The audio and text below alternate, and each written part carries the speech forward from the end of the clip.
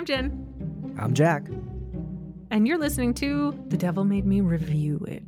We're just a couple of best friends who love scary movies. Especially when those movies are based on true events. Listen along as we dive into our favorite films, the classics we all love, and really, whatever we want. We'll tell you all about the paranormal claims made by the real-life subjects and debate whether or not it actually happened. It probably didn't happen. I knew you were going to say that.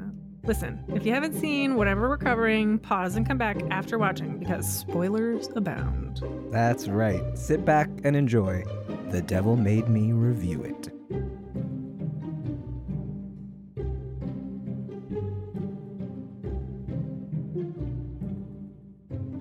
Hi. Hi. How are you? I'm sleepy. How are you? Also sleepy.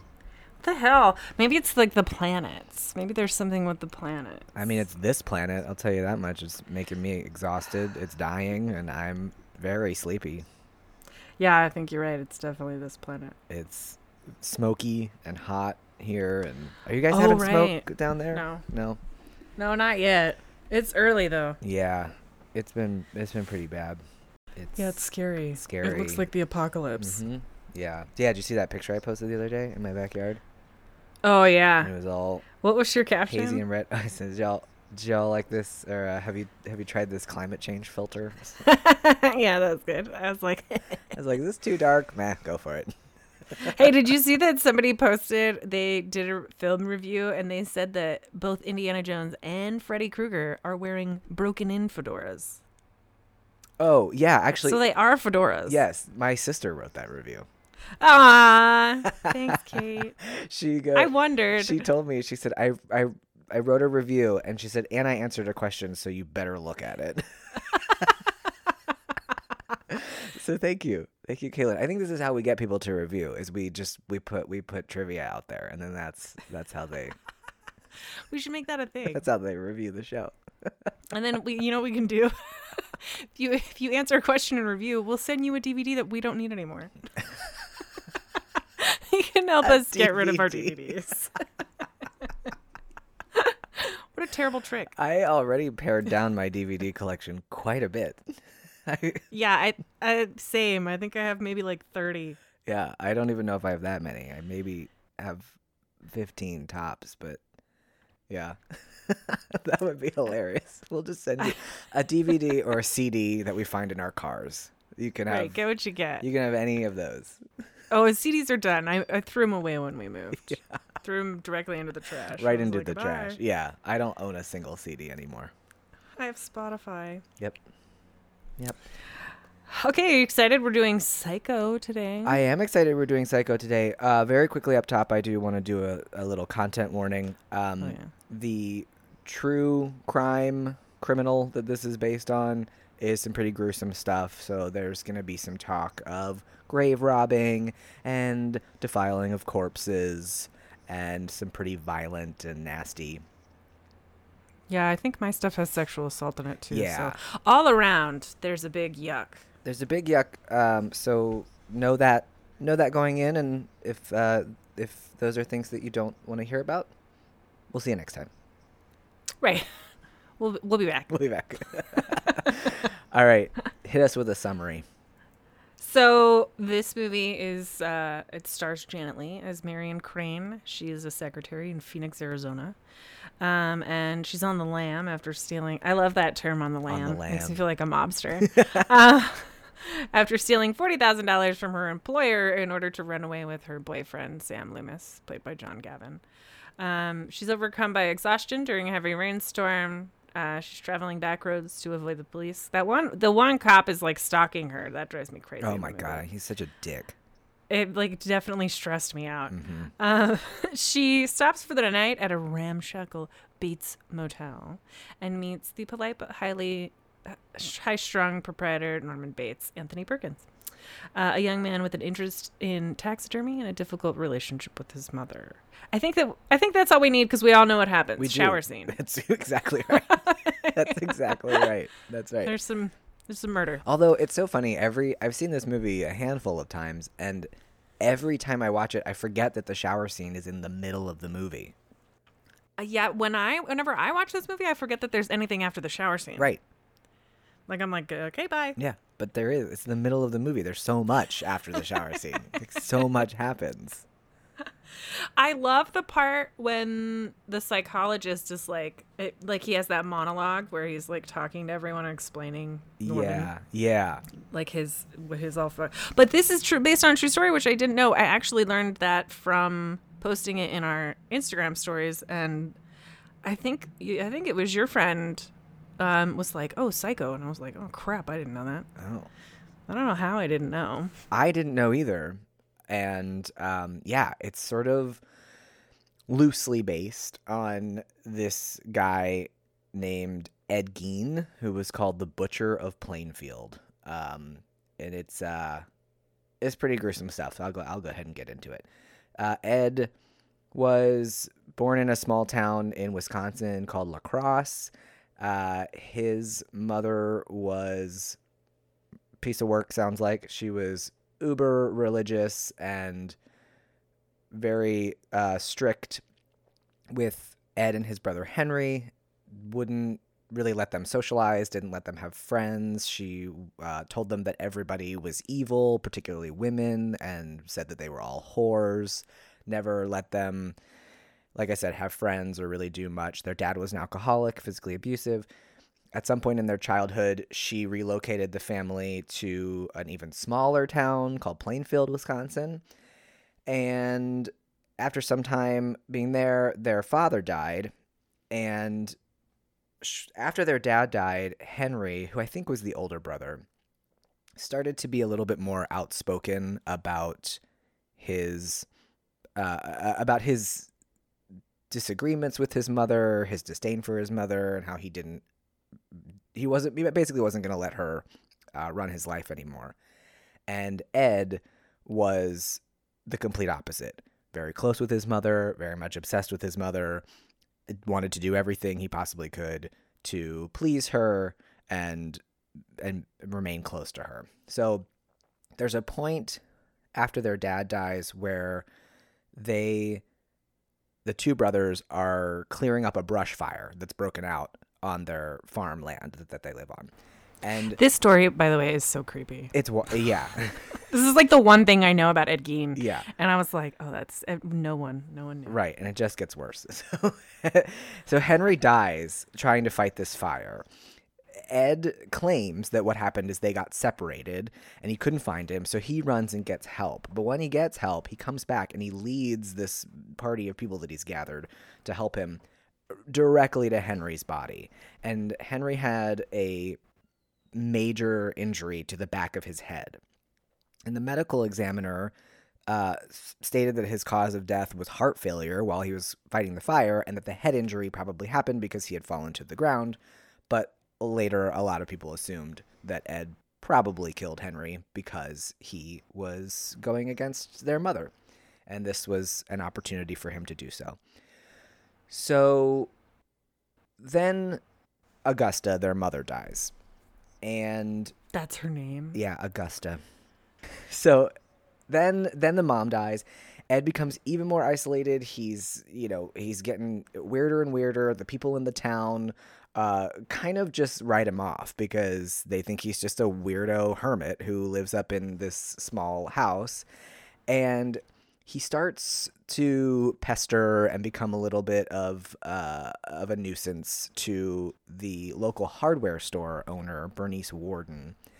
And 12 years after his mother's death, November 16th, 1957, he kills Bernice Warden. So it's the first day of deer hunting season. He knows that every man is going to be out for the whole day, out in the woods hunting. Nobody's come back for a while. He goes in to the hardware store and apparently buys some antifreeze, because this is how they found him, is because there was a receipt in the store that day under his name. Oh. And he shoots her, kills her, takes her back to his... He just shot her? Property. Yeah, he shot her. And so Bernice's son, Frank, comes back from hunting that afternoon, finds the store empty, sees a trail of blood. He's panicked. He calls the police. Like I said, because of the receipt and because Geen had been pestering Bernice and everybody knew it, especially her family, they immediately are like, we got to go find Ed. So they catch up with Ed casually having dinner with some neighbors. Just, like nothing happened. Just were the neighbors alive? Yeah. It's a good question. That's fair. As right? far as I know, they were. It's just a fucking weirdo. Just a corpse tea party. So yeah, one unit finds him having dinner. Another unit goes to his house. They can't get in to his house at first, so they go out to the shed that's on the back of the property, and this is when it all goes to fucking hell. So they get into the shed. It's dark. They see what they think at first is a deer hanging from the ceiling. It's not. It's Bernice Warden's body. Oh no. And yeah, it's fucking gruesome. So then they bust into the house and they find all matter of cuckoo. There's garbage everywhere. Trash. There is furniture, knickknacks, soup bowls. Ew. Made out of human body parts. Bones, skulls, skin. There's a belt made out of nipples. There's... I'm just laughing because it sounds funny, but it's not funny. It's like... just it's nipple belt. Like great. Yeah. It's absolutely... I mean, it's really hard. So how many people did he kill? So he didn't kill... he only killed 2 people. So he killed Bernice Warden, and then they find out after they've pulled him in and they're questioning him that he also confesses to having killed a tavern owner 3 years earlier, 1954, named Mary Hogan. And she had gone missing, and it sort of just went cold. Those are the only 2 people he killed. But after his mother died, he started robbing graves and taking body parts and skin and heads. This was the big thing. They found heads. The skin thing is the one that like makes my skin hurt. Yeah. Can I ask, do you know, and you might not know, but so when grave robbing, so like, how does that work? Like, do you take the skin, does he take the skin there? Like at the cemetery? I'm assuming so. But I mean, I guess it depends. I think what he's probably doing is taking whatever part of the body he wants and then using the skin once he gets home and turning. I guess they don't have like, I was like, wouldn't there be blood? But I guess they wouldn't have blood. No, because you get drained before you get buried. Ugh. Yeah. And the way that he was figuring all of this out, and it was also all like women, like middle-aged women that he was the graves. His mother. Exactly, his mother. So what he would do was he would read the obituaries, and then he would go to the grave sites after they had been like freshly buried, so that it was easy to dig up. And don't you think it's amazing that murderers are usually like goddamn idiots, but they're also like very clever, for an idiot. Mm-hmm. It's wild. So yeah, he would read the obits and then go and find freshly buried corpses. He also apparently did try or had wanted to perhaps dig up his mom, but her casket, like many in this area, are encased in concrete because the soil there is very sandy. So a lot of times they'll put concrete around the caskets to keep them in place. But he would just go to these sites and hope for the best. And apparently, probably not everybody can afford that. So he would just dig up the ones that didn't have concrete around them. So yeah, they found 12 human heads in his house. The math never quite added up because he only admitted to ever killing 2 people and robbing 9 graves. So there's one mystery head. I'm willing to bet that he might be a liar. Probably. Probably was. Whoever that last one was. Yikes. there were certainly indications that Ed was psychotic. He claimed to have hallucinations. He said that the trees would talk to him, things like that. Really? Yeah. So all of this happens. The town is, of course, flooded with media and looky-loos and, just all people who think that this is some kind of attraction. Mm-hmm. And in 1958, the house that he lived in was being auctioned, and the town was really afraid that it was going to become a tourist attraction. And so nobody really knows what happened, but it mysteriously burned to the ground like 3 days before it was supposed to go up for auction. And I don't either. And I think they all just have each other's back. It would still be a museum. Oh, yeah. And people still drive by the empty site because nobody's ever rebuilt anything on that land. And they just go drive by. Mad. I know. It's just like, ugh.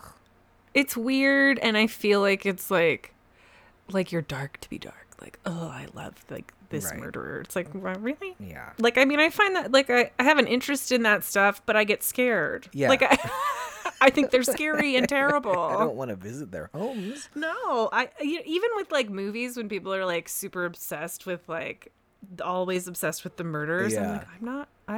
I'm not obsessed with them. No. I don't love Michael or Jason or any of those other motherfuckers, you know? No. I like critters. They're funny. No, but... that's fun. Well, if you think that's dark, in 1958, same year, his car was auctioned and sold, was purchased for $700 by a carnival director who put it up as a sideshow attraction and charged people 25 cents a pop to look at it and take a picture with it. Bundy's his bug is like in a museum. There's like a crime museum. I know. People are so fucked up. I just don't have any interest. No. Like, obviously I have enough interest to research things, but I'm not going to go pay money to look at Ted Bundy's fucking car. No. There's no way. I think that's where you draw the line. Yeah. It's not happening. It's absolutely not happening. No, fuck that guy. Yeah. Fuck you and your car. Seriously. So initially, Ed was deemed unfit for trial. He was committed to a mental institution for 11 years, and then he was put on trial and convicted of first-degree murder of Bernice Worden. I don't know if they ever actually convicted him of the murder of Mary Hogan. But so anyway, he was judged guilty, but also was judged insane, and so he was sent back to the institution. I don't know if he actually did any jail time or if he ended up just living the rest of his life institutionalized. He died of lung cancer. Oh yeah, everybody smoked. Right, everybody smoked. And I, of course, didn't write down the year that he died, but he died of lung cancer. And he is now buried in an unmarked grave near the rest of his family in Plainfield. He had a headstone, but people kept coming. Again, fucking weirdos kept coming and taking pieces of it and selling it on the internet. Yeah, I hate it. It's fucking awful. So, in the book Psycho, sorry, a squirrel just went by in the shadow. I saw a shadow. You got a fat ass squirrel in your backyard. God, that kind of scared me a little bit.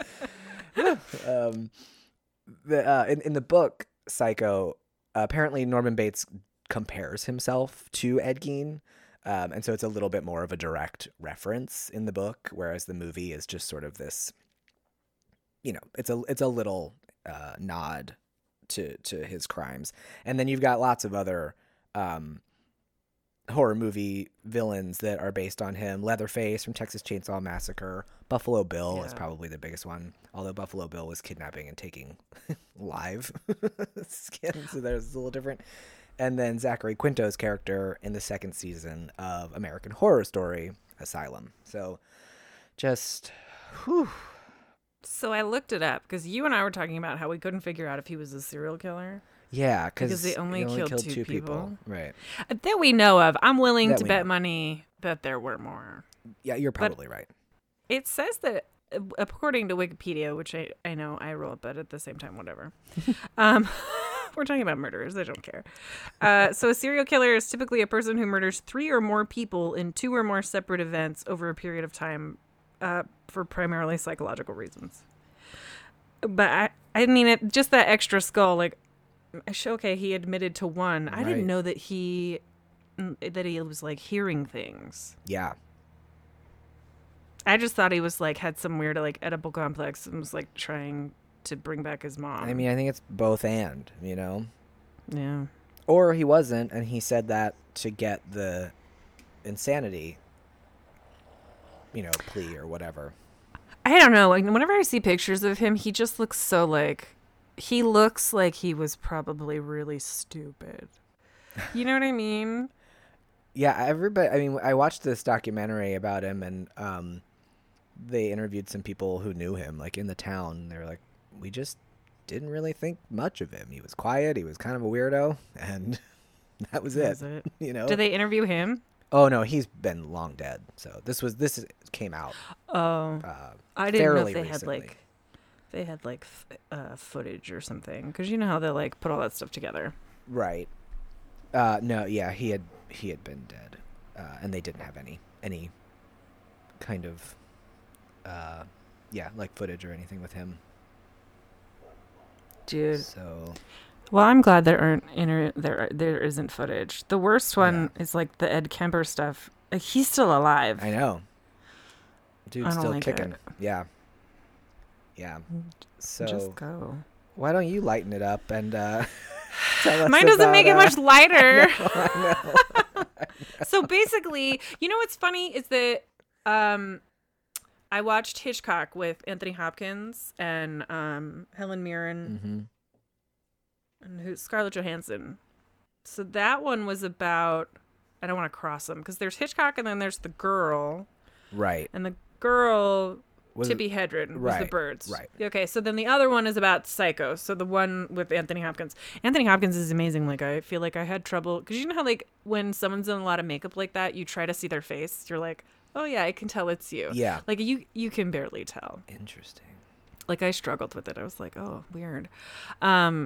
So it's just all about how Hitchcock was like a total creep, like predator. Yeah.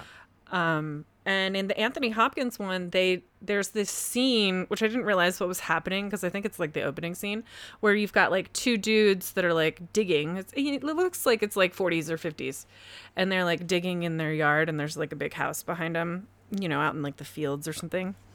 And the one guy says to the other guy, he's like, oh, you know, like talking shit about their mom, like, you know, she's being crazy or whatever. And then the other one that he's talking to hits him over the head with a shovel. Oh. And then starts a fire. But then like Hitchcock is standing there, so like it's like, you know, he's like taking directly from Ed Gein. Yeah. And like throughout the film they like piece to that, which is like kind of disturbing, but it did make me see how much of it, like the like small things that were based on Ed Gein, you know? Yeah, totally. That I would never have put together unless like I looked into it, but I can't research that stuff because it freaks me out. That's fair. That's why I volunteered to do it. It makes me nervous. So my mom, I used to watch Hitchcock Hour when I was little. I like loved Hitchcock Presents. Yeah. And I remember her telling me that he was a fucking weirdo. I'm pretty sure those were her exact words. Probably. And she said that he was obsessed with the women and he would stalk them in his films.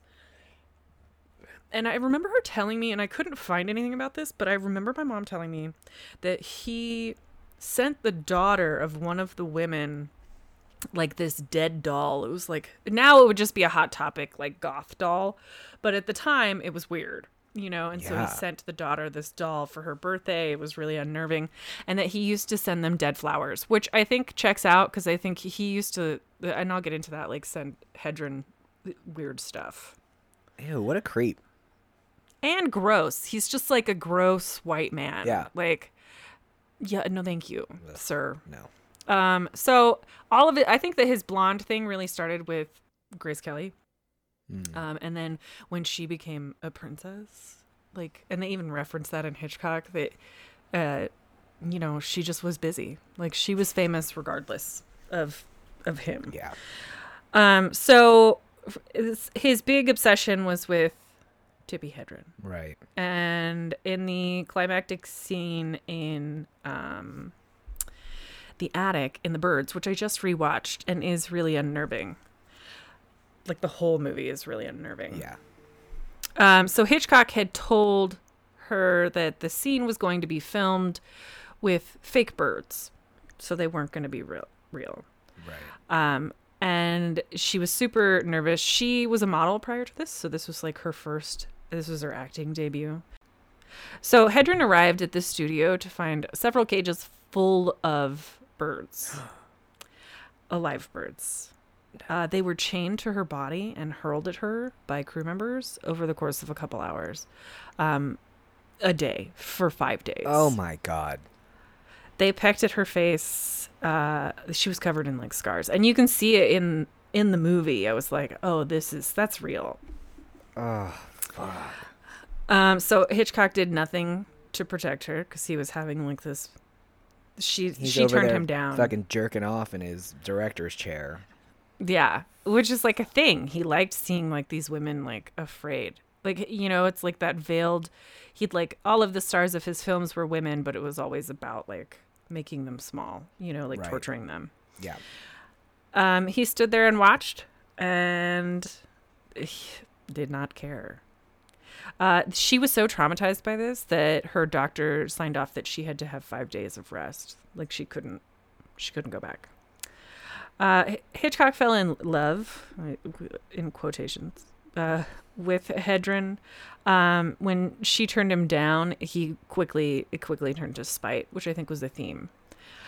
He became the worst type of stalker. He had her handwriting analyzed and ordered assistants to follow her home and make sure she wasn't seeing other men. What the fuck? Yeah, I don't know about the handwriting. I mean, but it's weird. Because he's a psycho. Weird. Yeah. Ugh. Yeah. He inserted himself into her life in ways that she was just like was not okay. He'd leave her food that he wanted her to eat outside her door, sent her a peculiar Valentine's message. So like he'd send her like really like dark, weird things.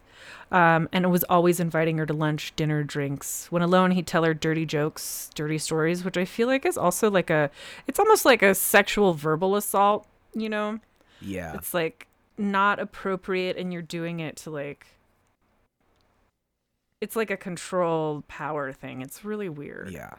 Because they did that in both of the shows and the both of the movies rather. And it is like unnerving. So he would tell the same things to like Grace Kelly and Ingrid Bergman, but Hedren wasn't into it. Worst of all, she says that one afternoon Hitchcock threw himself on top of her and tried to kiss her in a limo outside of their hotel. She said, and this is a direct quote, "It was an awful, awful moment. I'll always wish I could erase from my memory." It's so sad. Ugh, poor Tippi. Yeah.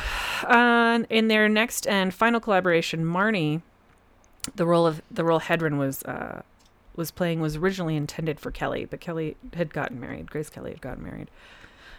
He insisted on subjecting her character to a brutal rape scene that he actually seemed to like relish in.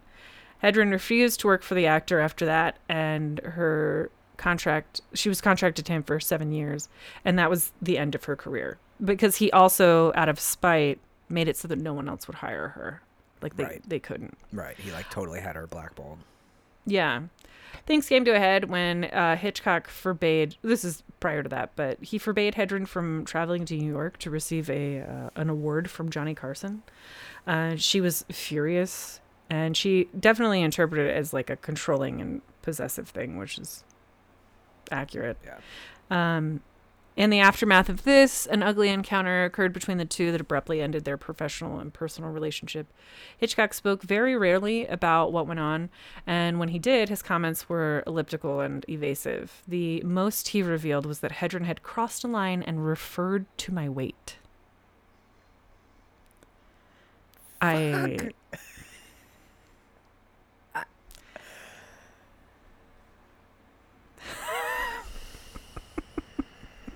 I mean, I just think he uses a profile and he looks like a letter B. Like,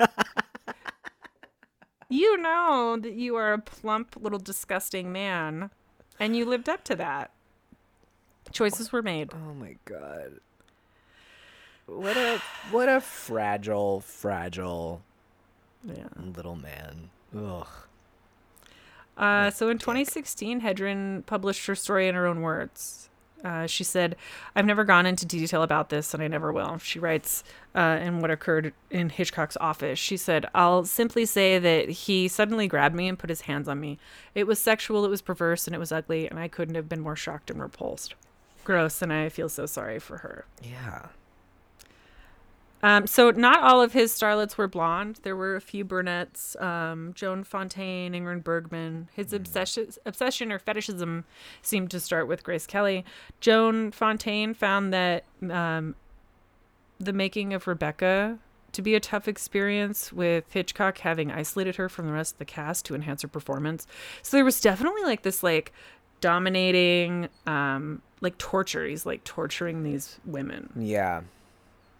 She said that he wanted total control over me and seemed to relish the cast not liking one another, actor for actor, by the end of the film.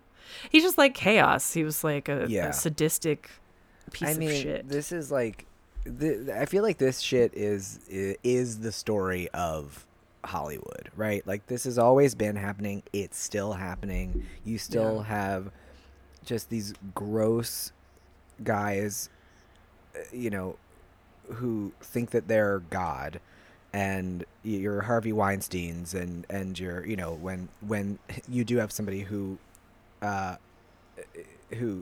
spurns your advances and is like, no, right. And you then tell them no, and then you make sure that she never works again. And it's just like, or even like the guy, like people like David Fincher, right, who is a great director, makes some great films, but is notoriously overly meticulous and will make people do take after take after take after take after take of these really, really brutal scenes. Oh. Like, you remember, did you see Gone Girl? No. There's a scene in Gone Girl where Rosamund Pike, if you haven't seen it, too bad, where Rosamund Pike kills Neil Patrick Harris. She slits his throat, and it's like a sex scene that turns into a murder scene. Oh. And it's really gruesome, and it was highly choreographed, obviously, as things should be. They had to film it so many times, and I heard an interview with her where she was talking about how the set basically, and it all is on a bed, right? And so the set just kept rotating. So they had like a wall that was flying in and out, and they would just have a new bed that came in, and the two of them would get hosed down because they're covered in blood. They would get hosed down. They have to reset and do it again over and over and over and over and over. That's and not it's just okay. Like, you had the take. You had the take. You don't need to make them do that many times. Isn't that a Ben Affleck That's just movie? you. He is in it, yes. Not worth that. Fucking Ben Affleck movie. Yeah, and even just like, you know, the things like you saying that he was isolating. Who was it? All Fontaine, of them. Or yeah, probably Fontaine was talking about it. Yeah, people who do that, or directors who keep their cast and crew around working long hours all day, and you know, so that they're on edge and cranky, and or like, you know, bad condition. I don't know, it's just like, for the sake of torture. film, it's just stupid. It's stupid. Yeah. It's like, this is all supposed to be pretend. It's all supposed to be pretend. I just think it's like cis het white men. It is, and it's a power trip thing. Yeah. I just hate them. Yeah. Inside. Yeah, and it makes it difficult to enjoy. I mean, I do enjoy this. I enjoy Psycho. I enjoy a lot of Hitchcock movies, but it's hard. I found out that he was a major asshole, you know, in my adulthood. But, right. And it definitely colors everything in a different way, you know, as opposed to when I watched the movies when I was younger, before I knew anything about him. And I was like, oh, these are great. This is like, you know, these are amazing cinema touchstones. And right. now it just colors everything, and it's that weird thing of like, can you separate the art from the artist, and should we separate the art from the artist? Because sometimes I don't think we should. I think we should just be like, nah, I'm not gonna watch that. It's not enjoyable for me to watch something. But it's difficult because I did watch this movie and I know that he's an asshole and I still think it's a good movie. I agree with you. I think it's also hard for me. It's hard if I know that like knowing in that scene in the attic that she was so uncomfortable. It's hard for me to watch her. Like Right. I can't help but feel like, oh girl, don't do it. Like, Yeah. just walk away now. Yeah, I know. It makes it really hard. I actually think the reason I do love this movie so much, why I love Psycho so much, is because of Anthony Perkins' performance in this movie. Oh yeah. I really think he's the reason that I like it so much. He's so good. That scene after the shower scene is incredible. It's so long, and it's just him, and there's no dialogue, and it's just him cleaning up, and it's so good. It's funny that you loved that because it gave me anxiety because I just kept thinking that is not clean. Like that you barely mopped. You put a mop in a bucket with blood. There's blood everywhere still. It's everywhere. You did a terrible job. Yeah. But you're right. It is unnerving because it's so long. Yeah. Yeah. And that, that last shot of him, right, where he does the head tilt and looks up at the camera and they superimpose the corpse face underneath him. And yeah, it's good. It's a great performance. I looked up, I didn't even look it up. You know how you watch something and then your TV's like, here's what else you should watch. Yeah. And it showed me oh God, what's his name? Vince Vaughn one. I forgot that even happened. Right. It was him and didn't Anne Heche play the Janet Leigh role?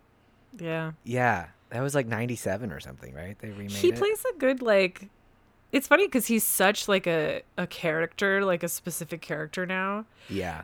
But he was like really good in it. He's also like so skinny and so young. I was like, whoa, you look crazy. I've always thought he was a pretty good actor. I think he gets underrated.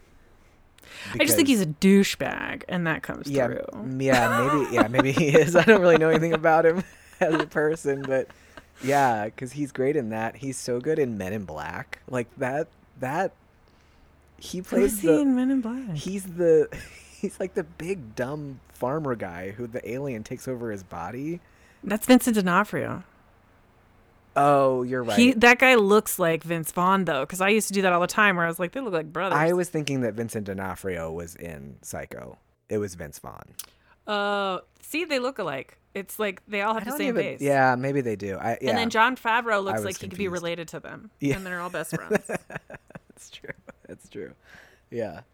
So it was Vince Vaughn. I don't know that I ever saw the remake. I just remember like seeing trailers for it. But I saw it. It was not very good. But he was good. I remember him being, because he has that to him where he can like be scary. I just watched that movie Freaky, I think is the name of it that he was in. Oh yeah, that was like Freaky Friday, but he's like a serial killer. It was actually really cute. I mean, it's like gory, but it's like kind of like a like slapsticky gore, Like okay, in a B horror film kind of way. Yeah, there is one scene where he like kills somebody by putting a wine bottle down their throat and then it shatters, and I was not into that. I don't like that. I don't like that one bit. You know when to look away and just do that. That's what I do. Okay. Yeah. Okay. So yeah. I think that you're right. I think that as far as like, like with what's that asshole's name? Woody Allen. Ugh, yeah. Yeah, I watched that thing, the special that was on Showtime or something. Mm-hmm. Do you remember? And ever since then, like I used to love Annie Hall because I love Diane Keaton. Mm-hmm. But now I'm just like, I can't do it. Yeah. I know. I can't either.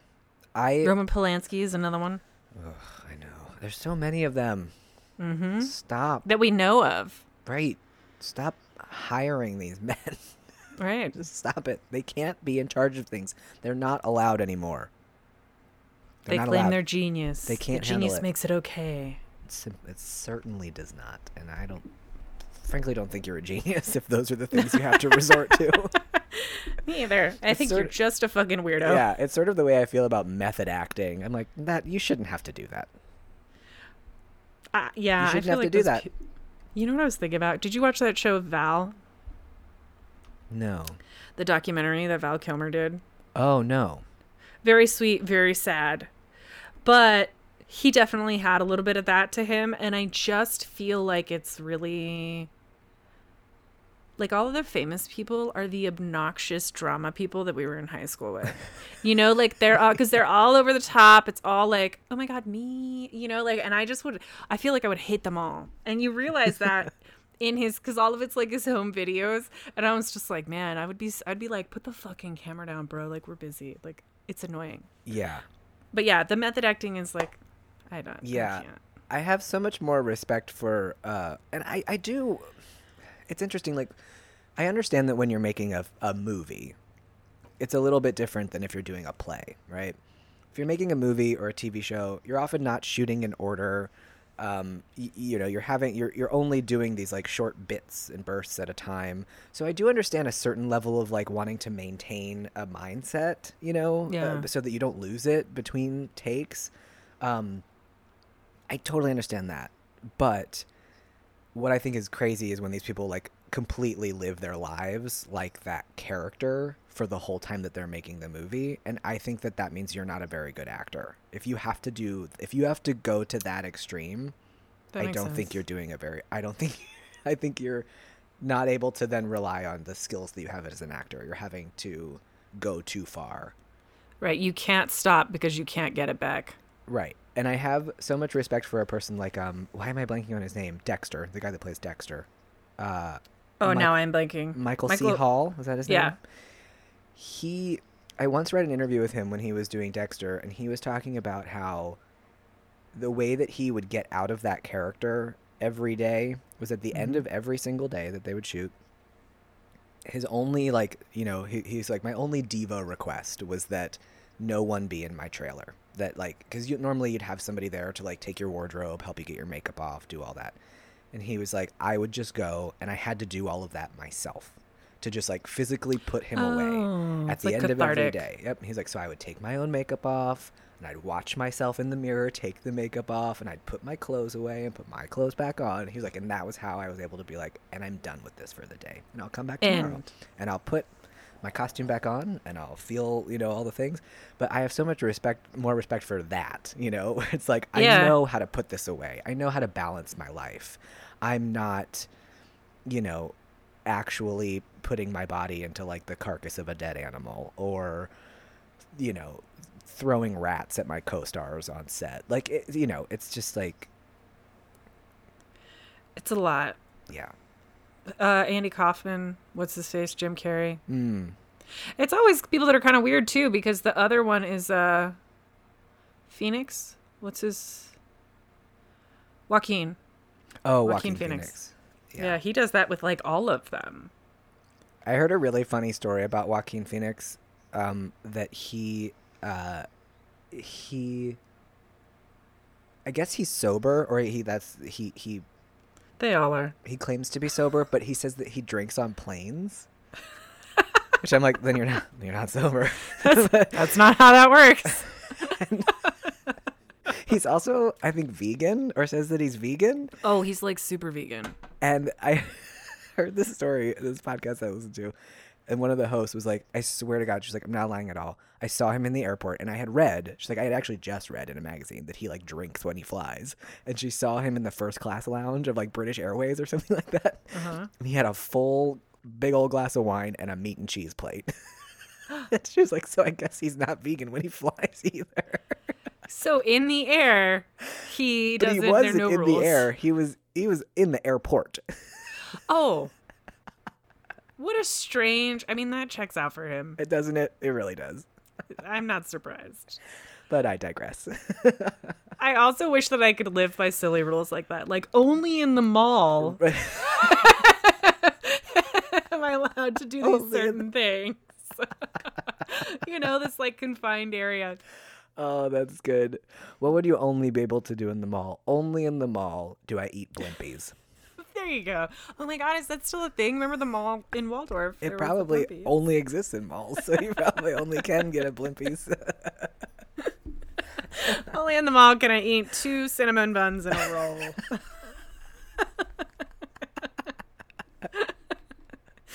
Oh, I love it.